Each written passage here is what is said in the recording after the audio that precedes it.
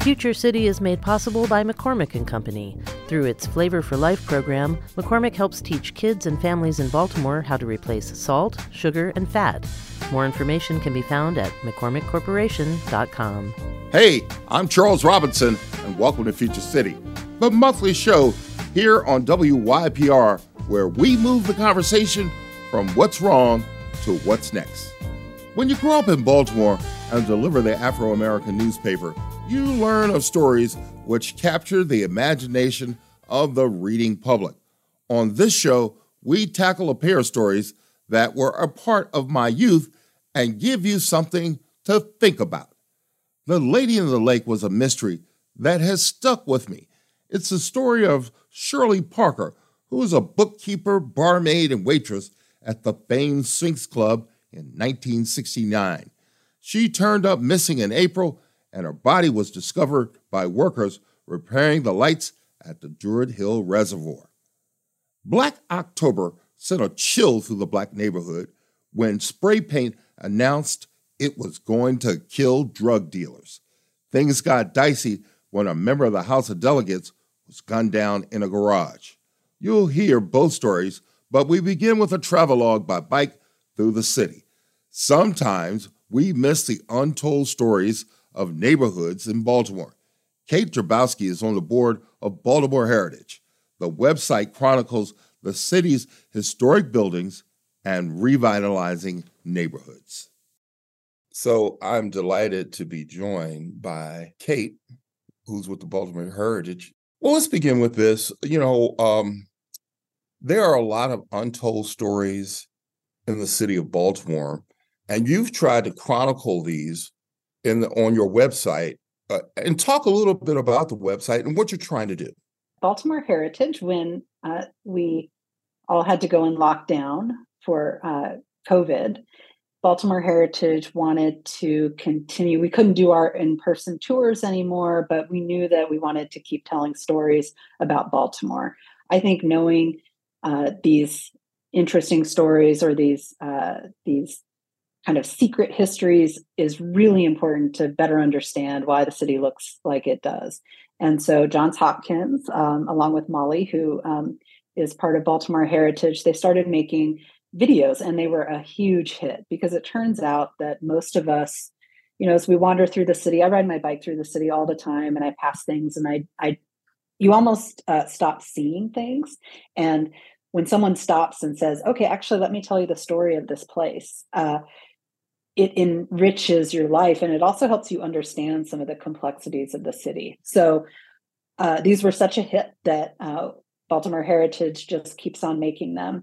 I did one with John's about pool number 2 in Druid Hill Park, and talking about the and I think it's one caveat: the 5-minute histories are often 7, 8, or 9 minutes, but learning about racial segregation in that park, and not only desegregation, but also what's happened to that space is really interesting, and helping people find the really powerful monument there.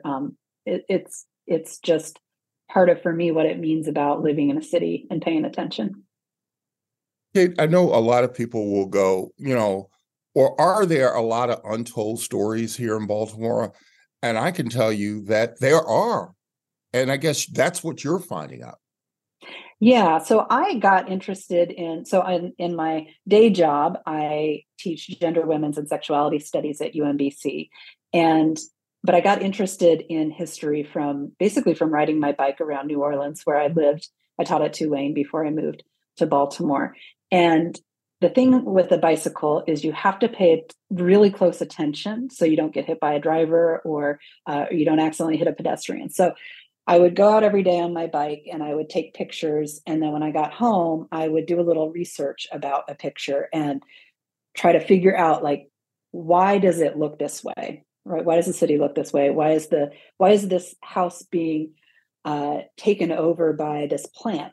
Who lived here before? What happened? And so just my own curiosity sort of got me started. And I have a blog called What I Saw Riding My Bike Around Today that has chronicled a zillion bike rides. And then when I moved to Baltimore, the way I got to know the city was on my bicycle. It's hilly here, so I had to use some gears and get used to it. My first bike ride I took was from UMBC back into Baltimore, and I used Google Maps, and it took me up Fulton Avenue and then take a right on North. And those are freeways, but I had no idea. And it was July, and it was a 3-speed. I'd never ridden on a hill. If people hadn't been selling bottles of water along the way, I'm not sure I would have made it. So when you ride around Baltimore, you see how quickly neighborhoods change, and I just wanted to know why. So I got really interested in that. Through my work in gender and sexuality studies, I was really interested in queer histories and how hard it is to tell those stories and how hidden they are, because so much of queer life has happened underground, right? So I worked with some artists at MICA, and we had something called the Lesbian Popcorn Cart. And with this cart, we did research, and we would find stories about queer history in Baltimore, put them on the bags, popcorn bags, and then we did an event where we just stood out on a corner in Waverly and hand out popcorn and talk about these histories, because so much gay history has happened in the Waverly Charles Village area.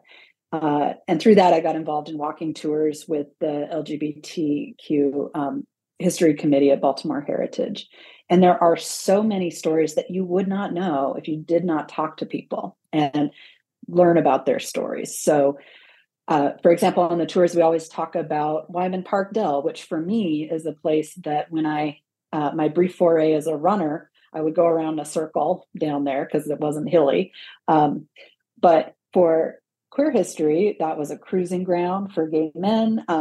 That has been a place where pride celebrations have been organized and happened, right? There's so many other things that happen in that park. So that's sort of how I got interested in this and some of the stories that I want to unearth. Also, once you start finding out these little stories, you realize how many layers of history and existence are happening on the same block at the same time. And it helps remind me that my perspective is just one of many, and I just want to know more stories. Well, one of the things you recently did was you put on a conference, and tell the audience what the name of the conference was and why you started it.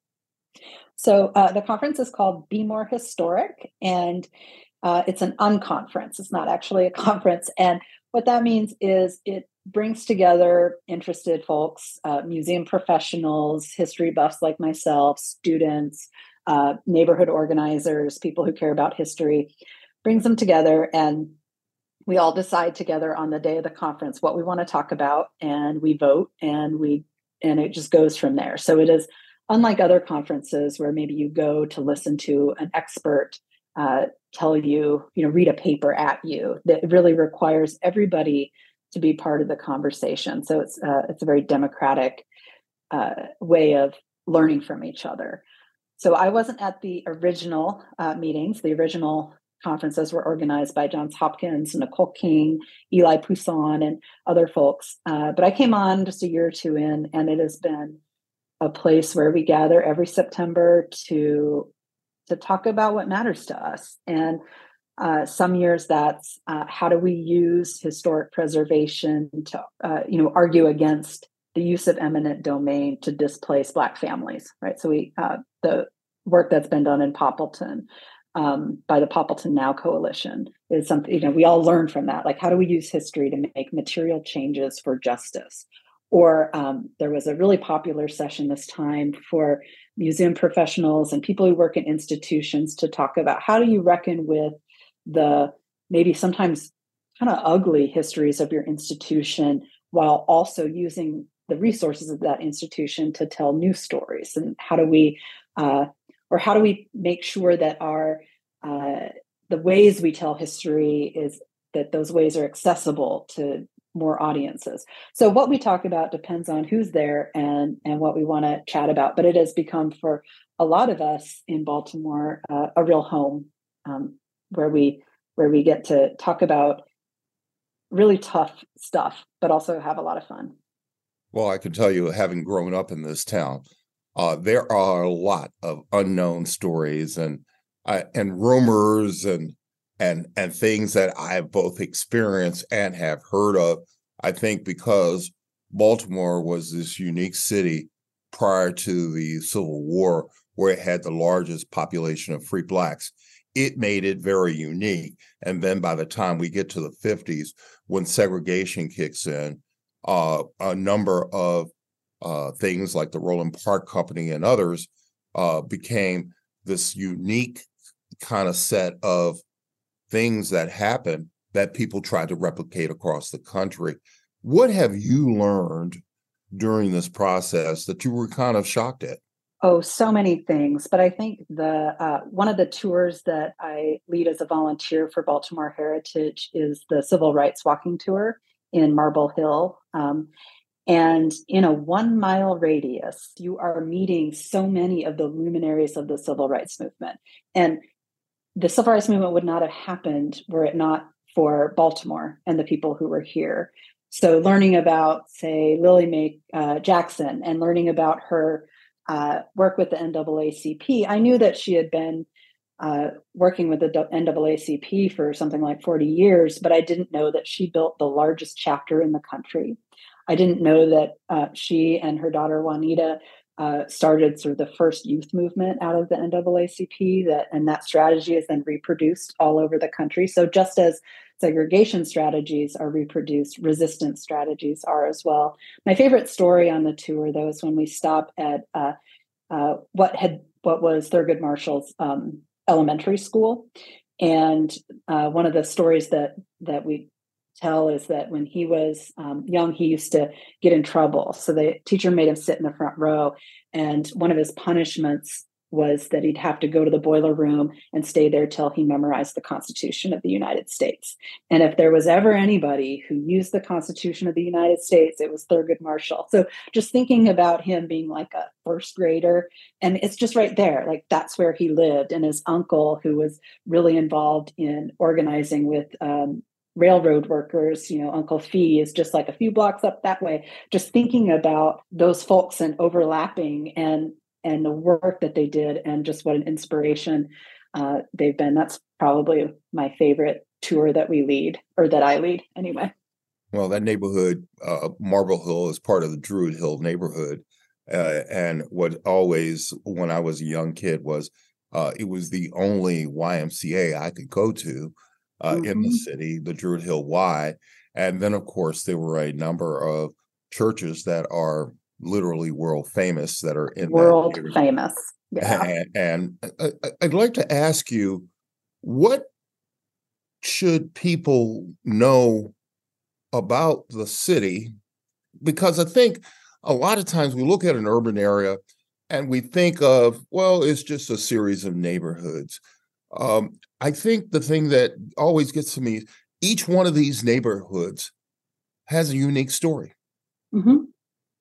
And why is that important in the makeup of a city like Baltimore?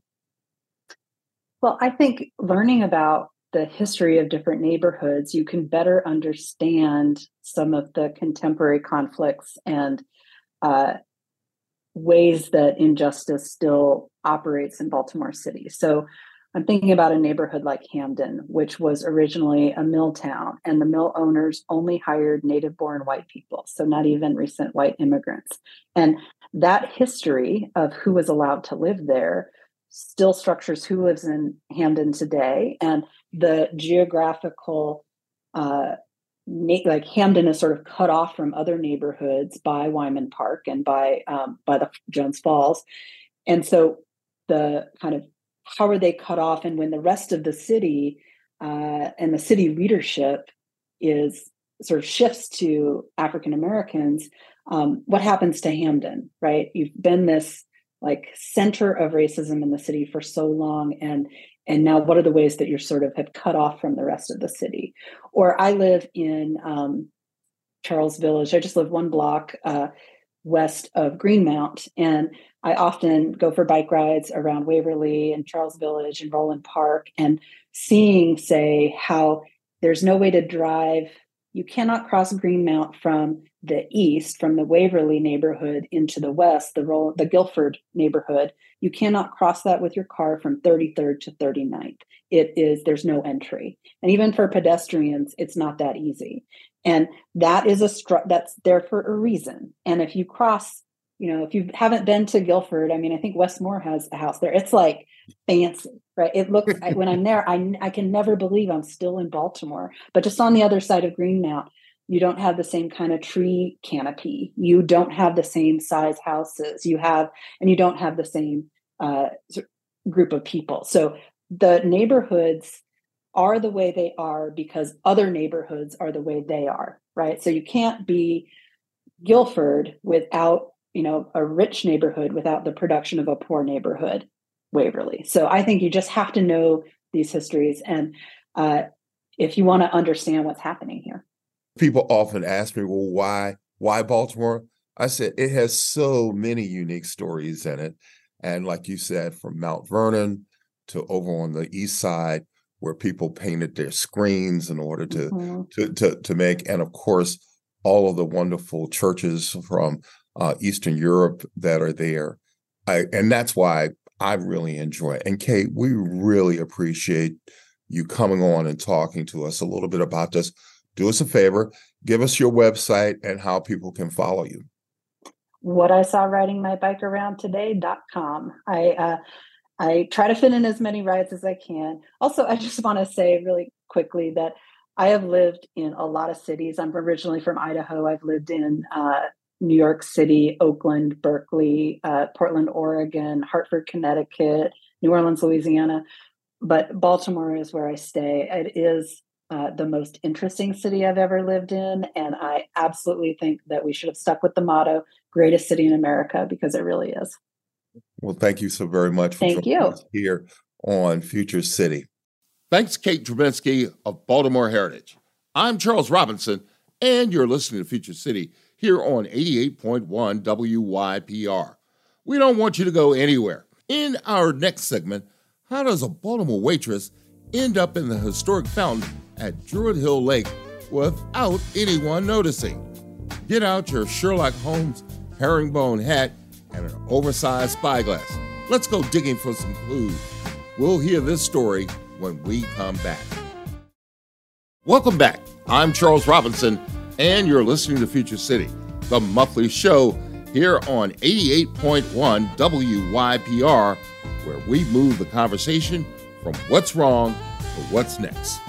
The story of Shirley Parker, a waitress at the famed Sphinx Club, went missing in 1969. It has baffled Baltimore for years. Parker's body was found in the Druid Lake Park's reservoir light fixtures. How did she get there? Makita Brotman penned a piece on the Fishbowl website about the mystery. Well, first of all, I am delighted to be joined by Makita Brotman. She wrote a story many, many years ago about a lady in a lake at Druid Hill Park. Makita, first of all, thank you for joining us here on Future City. Thank you for having me. Well, let's begin with, how did this story come to you? Because it's been around for a long time. I can tell you, as a paper boy for the Afro-American newspapers, it was one of the titillating stories that many of my readers were always asking me about. Well, what's going on with the lady in the lake? So how did the story come to you? I've always been interested in unsolved crimes and unsolved mysteries. And so I imagine that I was probably looking around for one to write about, but this was absolutely fascinating. And I've never come across such a strange, disturbing story that's almost supernatural. Well, let's talk about what this story is about. First of all, it's about a bartender, a woman who was known in the community, at the Sphinx Club, which was a nightclub in Baltimore along Pennsylvania Avenue. Let's talk about the primary individual in this story. Okay, her name was Shirley Parker. She was a 35-year-old African-American woman. And in fact, before the body was found, she had disappeared 5 weeks earlier.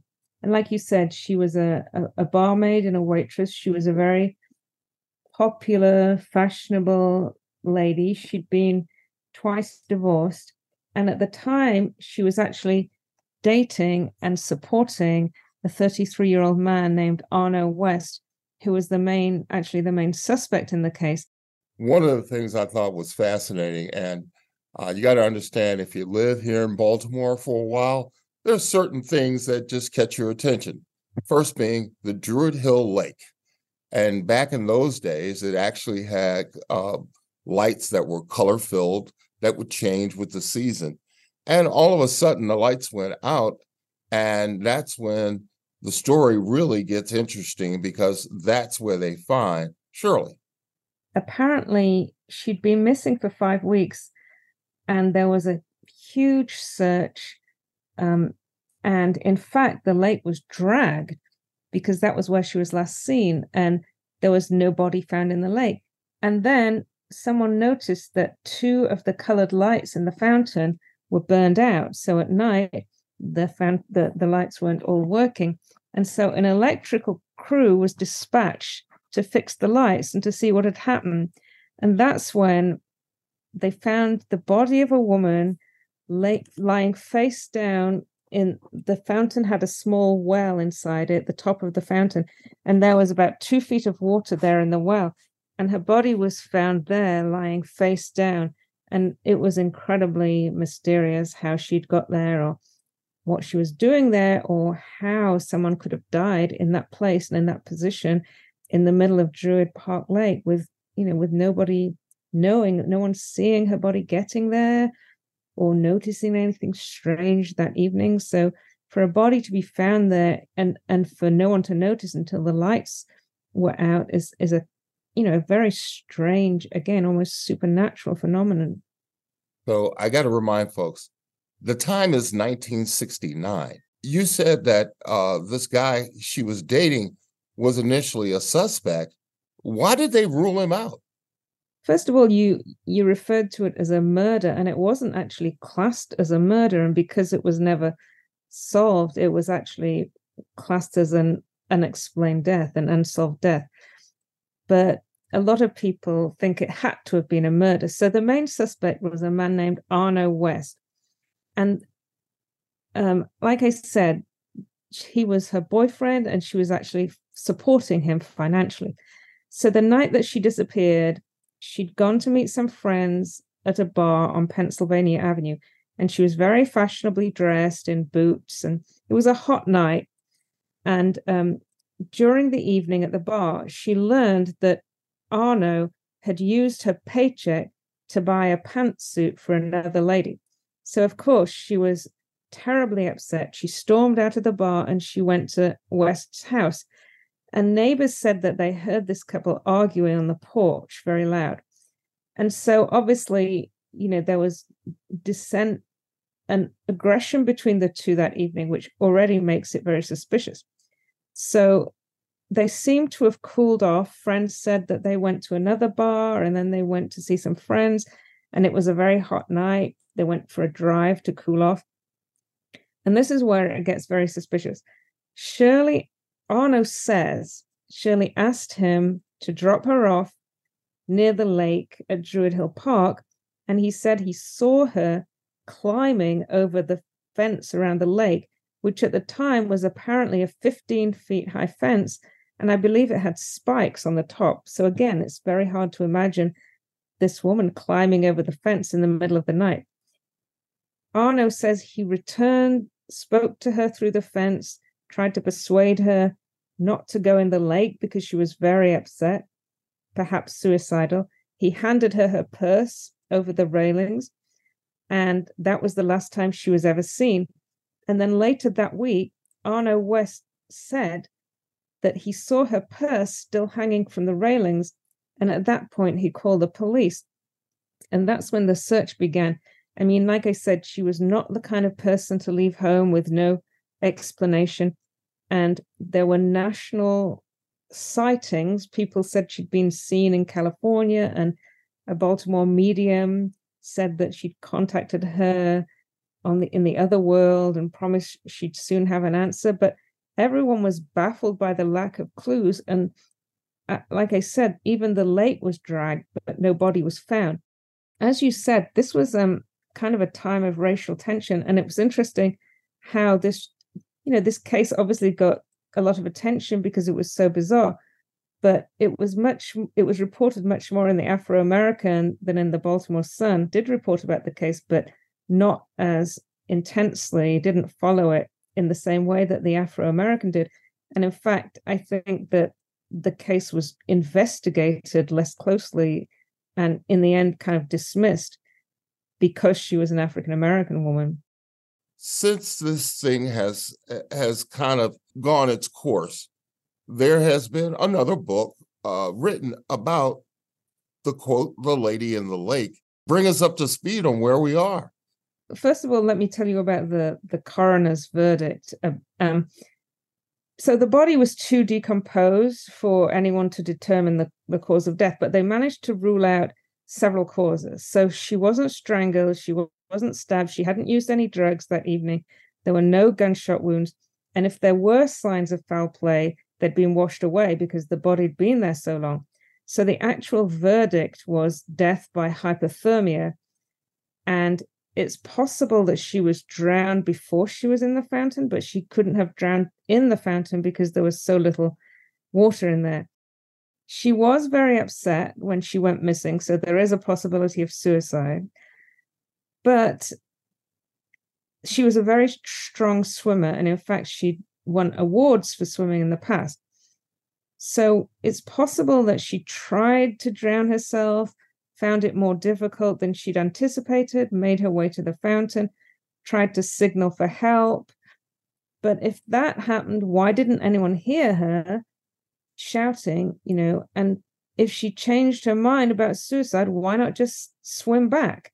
It's hard to believe someone would commit suicide by sitting in the middle of a fountain. Another possibility is that she was drowned or knocked unconscious by Arno West, and then he hid the body in the fountain, but it showed no signs of trauma. And how would he drag the body of a 100-pound woman dressed in her coat and boots across the lake and then pull her body up the 20-foot ladder at the side of the fountain? Another possibility is that Arno harmed her, put her in the lake unconscious, left her for dead, and then she came around in the water, but she was very weak and she made it to the fountain, but then she passed out before she could ask for help. Some people said that they saw a rowing boat on the lake that night. Some people say they saw Arno West looking through a pair of binoculars at the lake.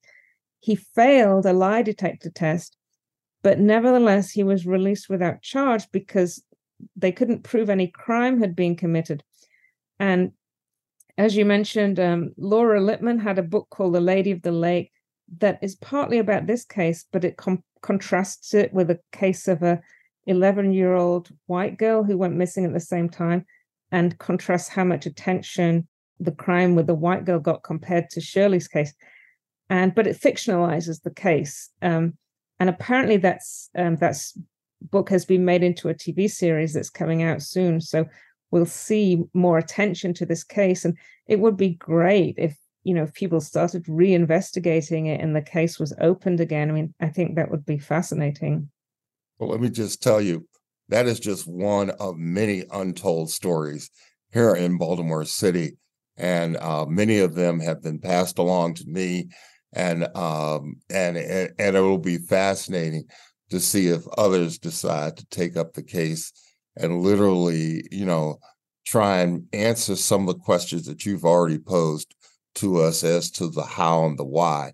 The last part of this, Makita, I want to ask you about is this idea that sometimes stories like this we've had stories like this, obviously, with Edgar Allan Poe and other famous writers who've tried to look at things that may seem out of the ordinary. Is there anything in particular that kind of intrigues you about this story? Well, yes, there is. And I'm interested in true crime cases, but particularly those, like when you investigate further, they kind of open up cracks in the surface of things, and they tend to highlight things that are not necessarily to do with the crime, but things that have been overlooked. like, for example, the racism in the newspaper reporting, insight into people's lives, how people remember things very differently. And then also just, the life of the time, the Sphinx Club, the fashion, the style, the nightlife, all of those things are highlighted by this case. And the crime is like a crack in the surface that allows us to go into it and get a new perspective on all those other things that are fascinating too. I hope you go back and revisit some of this. I know you will as the series comes on the air. But why don't you let folks know where they can find your work and how they may want to reach out to you? Well, the best way is to go to my website. It's just my name, makitabrotman.com. And I've written books about some other unsolved mysteries, so they can check out those books. And my email address is on there, so they can send me an email if they want to get in touch. Let's hope we get an answer to some of those questions. Thank you, Makita, for joining us here on Future City. Thank you for having me. Thanks to Makita Brotman. We also want to let you know they finished making a mini-series about the Lady in the Lake in Baltimore, which features actress Natalie Portman. What excites us here at Future City is the casting of Moses Ingram as Shirley Parker. Ingram, whose real name is Monique Denise Ingram, grew up in Baltimore. The series is expected to appear on Apple TV Plus by the end of the year. I'm Charles Robinson, and you're listening to Future City. We have to take another break, but don't you go anywhere. Black October struck fear in Baltimore's underground drug pushers of heroin in the mid-'70s. There were spray-painted signs across the city urging death to drug dealers. Things got real when a member of the House of Delegates was murdered in his apartment complex garage. Get ready to hear a riveting tale when we come back. Welcome back. I'm Charles Robinson, and you're listening to Future City, the monthly show here on 88.1 WYPR, where we move the conversation from what's wrong to what's next. I've known about Black October for almost 50 years. It was different. So-called black vigilantes meting out vengeance to black drug dealers. It was in your face with spray paint announcing the coming purge. There is a book about Black October, which is told from the perspective of the Baltimore Police Department. For me, this was a whitewash and didn't capture the African-American sentiment of the time. So I went to a friend, William Bill Roden, who wrote about this area.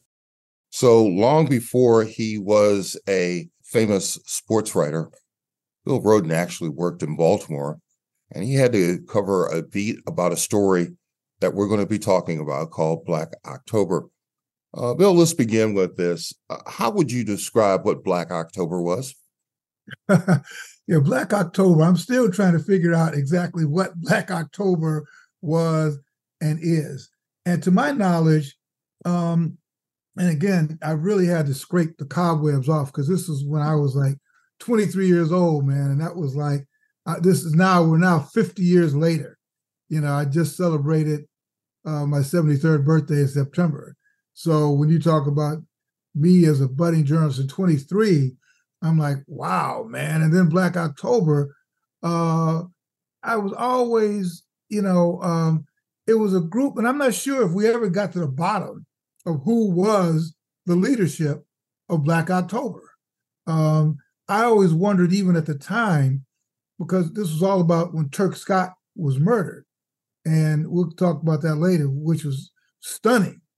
The drug epidemic in Baltimore at that time, it was beyond an epidemic. I don't know what's beyond an epidemic, but it was terrible. But I didn't know whether Scott, he had just been indicted on bringing in kilos of heroin, which was stunning. And so I was wondering, well, was this, quote unquote, this group called Black October, or was it actually like a mob hit, because it was a mob hit designed to frame up this group called Black October, because, he'd been indicted and there was always a possibility that he was going to spill the beans. on whatever that network was. So, and maybe that was a journalism cynicism in me even then. That was this what we're being told, or was this a setup?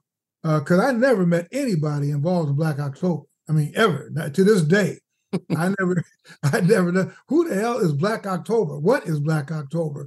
So when you ask me who was Black October, I still don't know who Black October is. I didn't know then. I don't know now.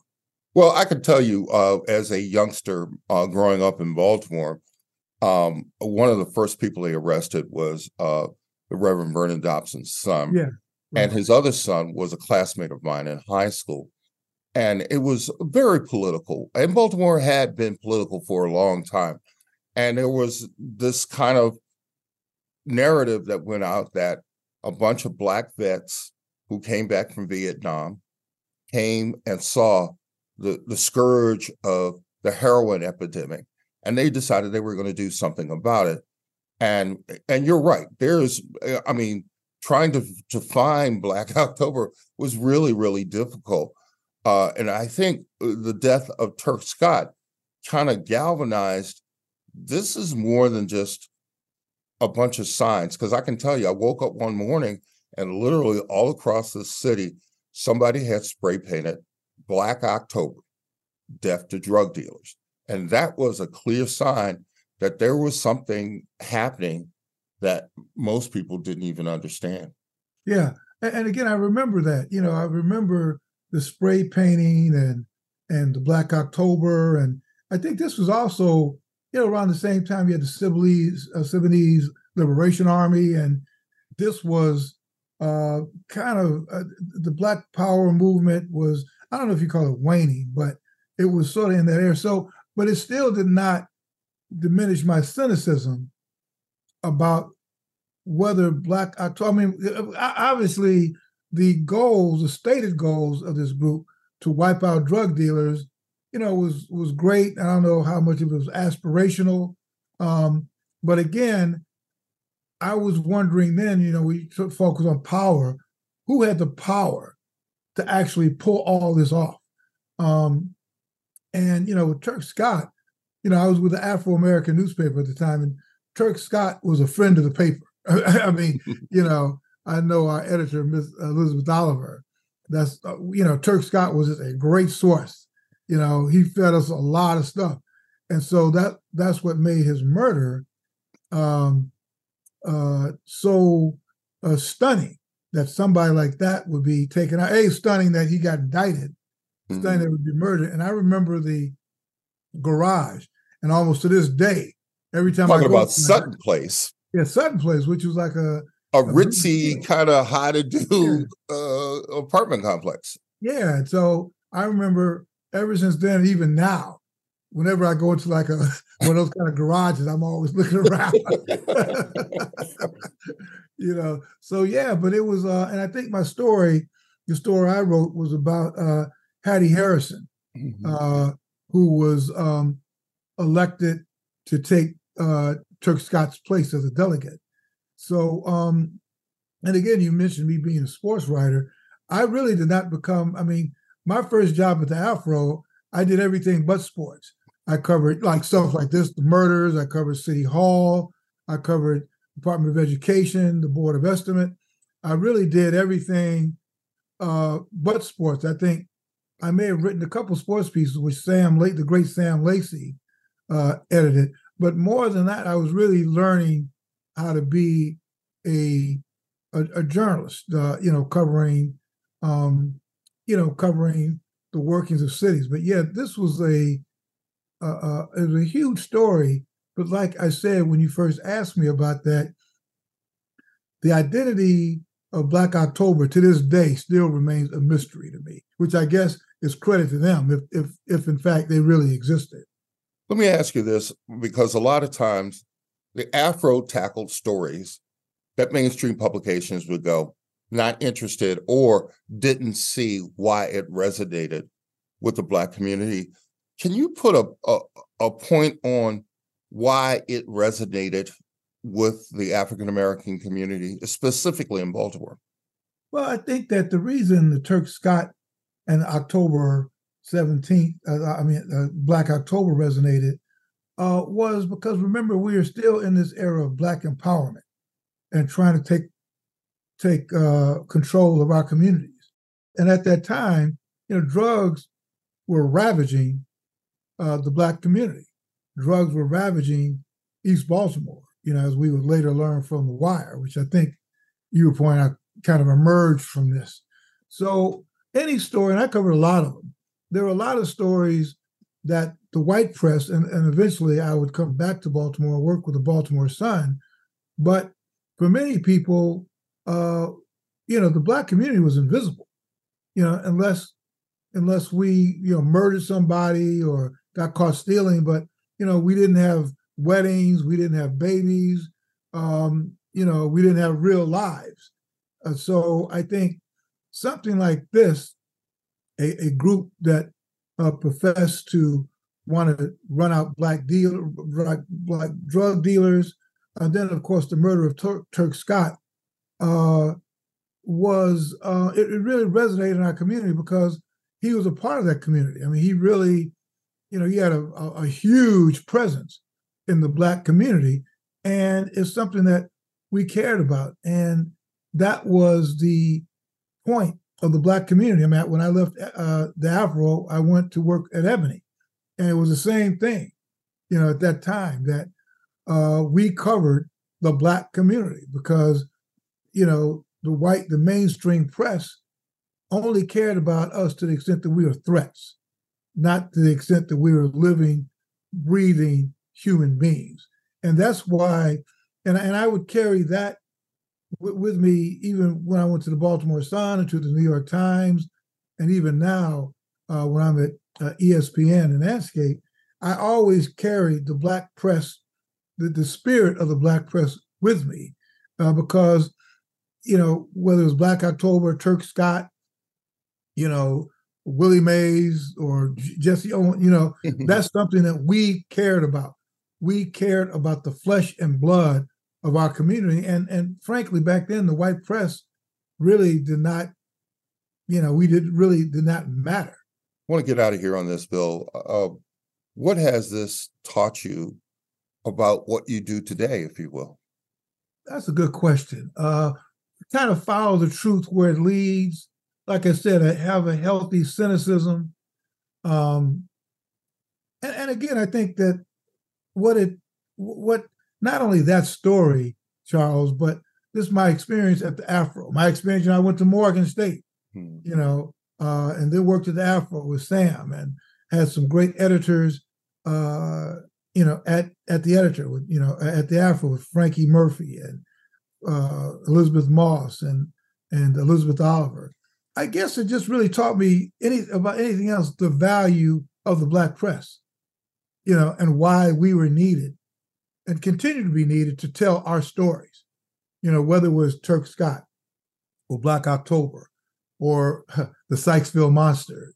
I actually remember that one. Sykesville Monster. I won't go any further. I won't go any further than that. Look, there are tons of untold stories, not just in Maryland, but across the country that need light shined on. Right. Yeah. And that's our role as a Black press. And it was a great experience for me to be there. And even this stroll down memory lane about Black October, I'd forgotten about it. I forgot about it. I loved reading your bylines. I was like, oh, good. He was good back then. Yeah, I was learning. Yeah, I was learning. But but it was great. And like I said, I'm looking forward to seeing it because I still, to this day of in November of 2023, wondering who the hell Black October. Well, I never was one person who was involved in Black. And even when I was looking at the backstory, I'm like, this had to be a setup. This had to be a way of silencing Turk Scott. Because there were a couple other people who were killed, right? That Black October. I think there were 3 others that were killed down the road, and it's always kind of and Bill, I don't profess to be the end all to be all, but I know, like, there is a book out called Black October. A friend of mine wrote the book, but he interviewed a black detective, or no, a white detective and a black cop.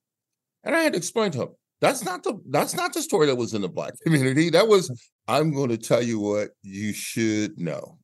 Well, good. Thank you for jogging my memory on this, and also those very important days at the Afro, because that's sort of where I got my bachelor's degree and headed toward a master's in journalism. I guess I got my master's at Ebony, and then would work on my doctorate at the Baltimore Sun and the New York Times. But that Afro experience with Elizabeth Oliver. I mean, Elizabeth Oliver wrote some of the big stories on Turk Scott because he was a big contact for the Afro, and she knew him well. And she was a tough editor. But yeah, those were great days. That was a heck of a story. And like I said, I still have questions. Well, that's none other than William Rhoden, otherwise known as Bill Rhoden. He writes for the New York Times. Guess what? He's not writing many more murder stories, but he's writing a lot of great stories about sports. And if you get a chance, please make sure you read them. Tell them where they can find you. Well, Bill, right now, yeah, I worked at the New York Times for 34 years, but currently I work at a great ESPN site called Anscape, Andscape, Anscape. And I've worked there. We used to be called The Undefeated, but I've worked there since 2016, I think. I just celebrated 7 years. So the show goes on, Charles. Thank you again, Bill, for taking the time to be with us on Future City. Thank you. Thanks, Bill Rhoden. I'm Charles Robinson, and you're listening to Future City. We often look around our region and are amazed at the many untold stories that find traction with national and international audiences. The stories shared on this show have been around. What makes them different is someone put fresh eyes on the investigation or an anomaly. Platforms such as the Serial Podcast question the known facts in the Adnan Syed murder conviction. Though the case is still tied up in court, it was non-professional investigators who took on the cause. It takes time and effort to clarify what's important and its impact to these unknown stories. You are welcome to try your investigative skills. Thank you to today's guests for sharing their expertise and allowing us to hear their knowledge. Future City is produced and edited by Spencer Bryant. You can listen to extended conversations with all of our guests and find out more about them by visiting wypr.org and search for Future City. I want to thank the Afro-American Newspaper Archives, who provided us with materials for the Black October segment.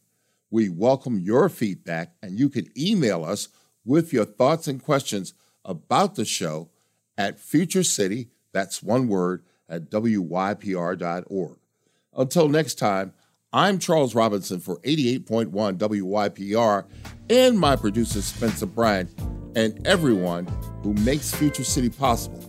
We hope your dreams of tomorrow become a reality.